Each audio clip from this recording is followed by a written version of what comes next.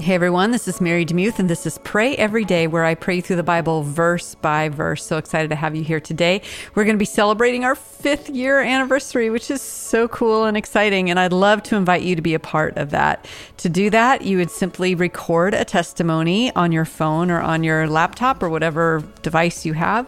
You can go to marydemuth.com/pray, and you can record up to a 5-minute testimony message. And on February 1st, when we're celebrating our 5 years of being in existence, your testimony will be on there. So thanks ahead of time for doing that. I really appreciate it.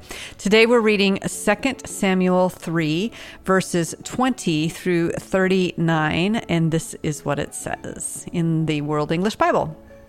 So Abner came to David to Hebron, and 20 men with him. David made Abner and the men who were with him a feast. Abner said to David, I will arise and go and will gather all Israel to my lord the king, that they may make a covenant with you, and that you may reign over all that your soul desires. David sent Abner away, and he went in peace.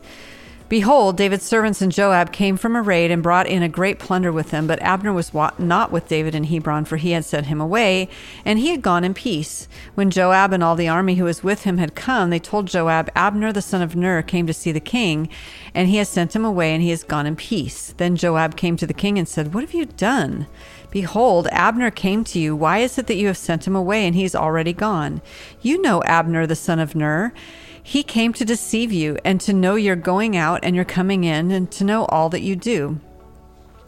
When Joab had come out from David, he sent messengers after Abner, and they brought him back from the well of Sirah, but David didn't know it. When Abner was returned to Hebron, Joab took him aside into the middle of the gate to speak with him quietly and struck him there in the body so that he died, for the blood of Asahel his brother. Afterward, when David heard it, he said, I and my kingdom are guiltless before Yahweh forever of the blood of Abner, the son of Ner. Let it fall on the head of Joab and on all his father's house. Let there not fall from the house of Joab one who has a discharge, or who is a leper, or who leans on a staff, or who falls by the sword, or who lacks bread. So Joab and Abishai his brother killed Abner because he had killed their brother Asahel at Gibeon in the battle. David said to Joab and to all the people who were with him, Tear your clothes and clothe yourself with sackcloth and mourn in front of Abner. King David followed the bier.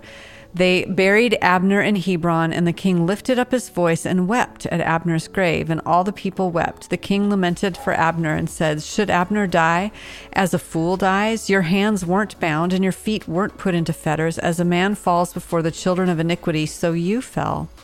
All the people wept again over him. All the people came to urge David to eat bread while it was yet day, but David swore, saying, God, do so to me, and more also if I taste bread or anything else until the sun goes down.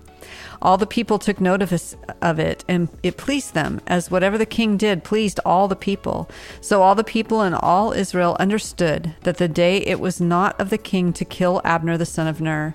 The king said to his servants, Don't you know that a prince and a great man has fallen today in Israel? I am weak today, though anointed king.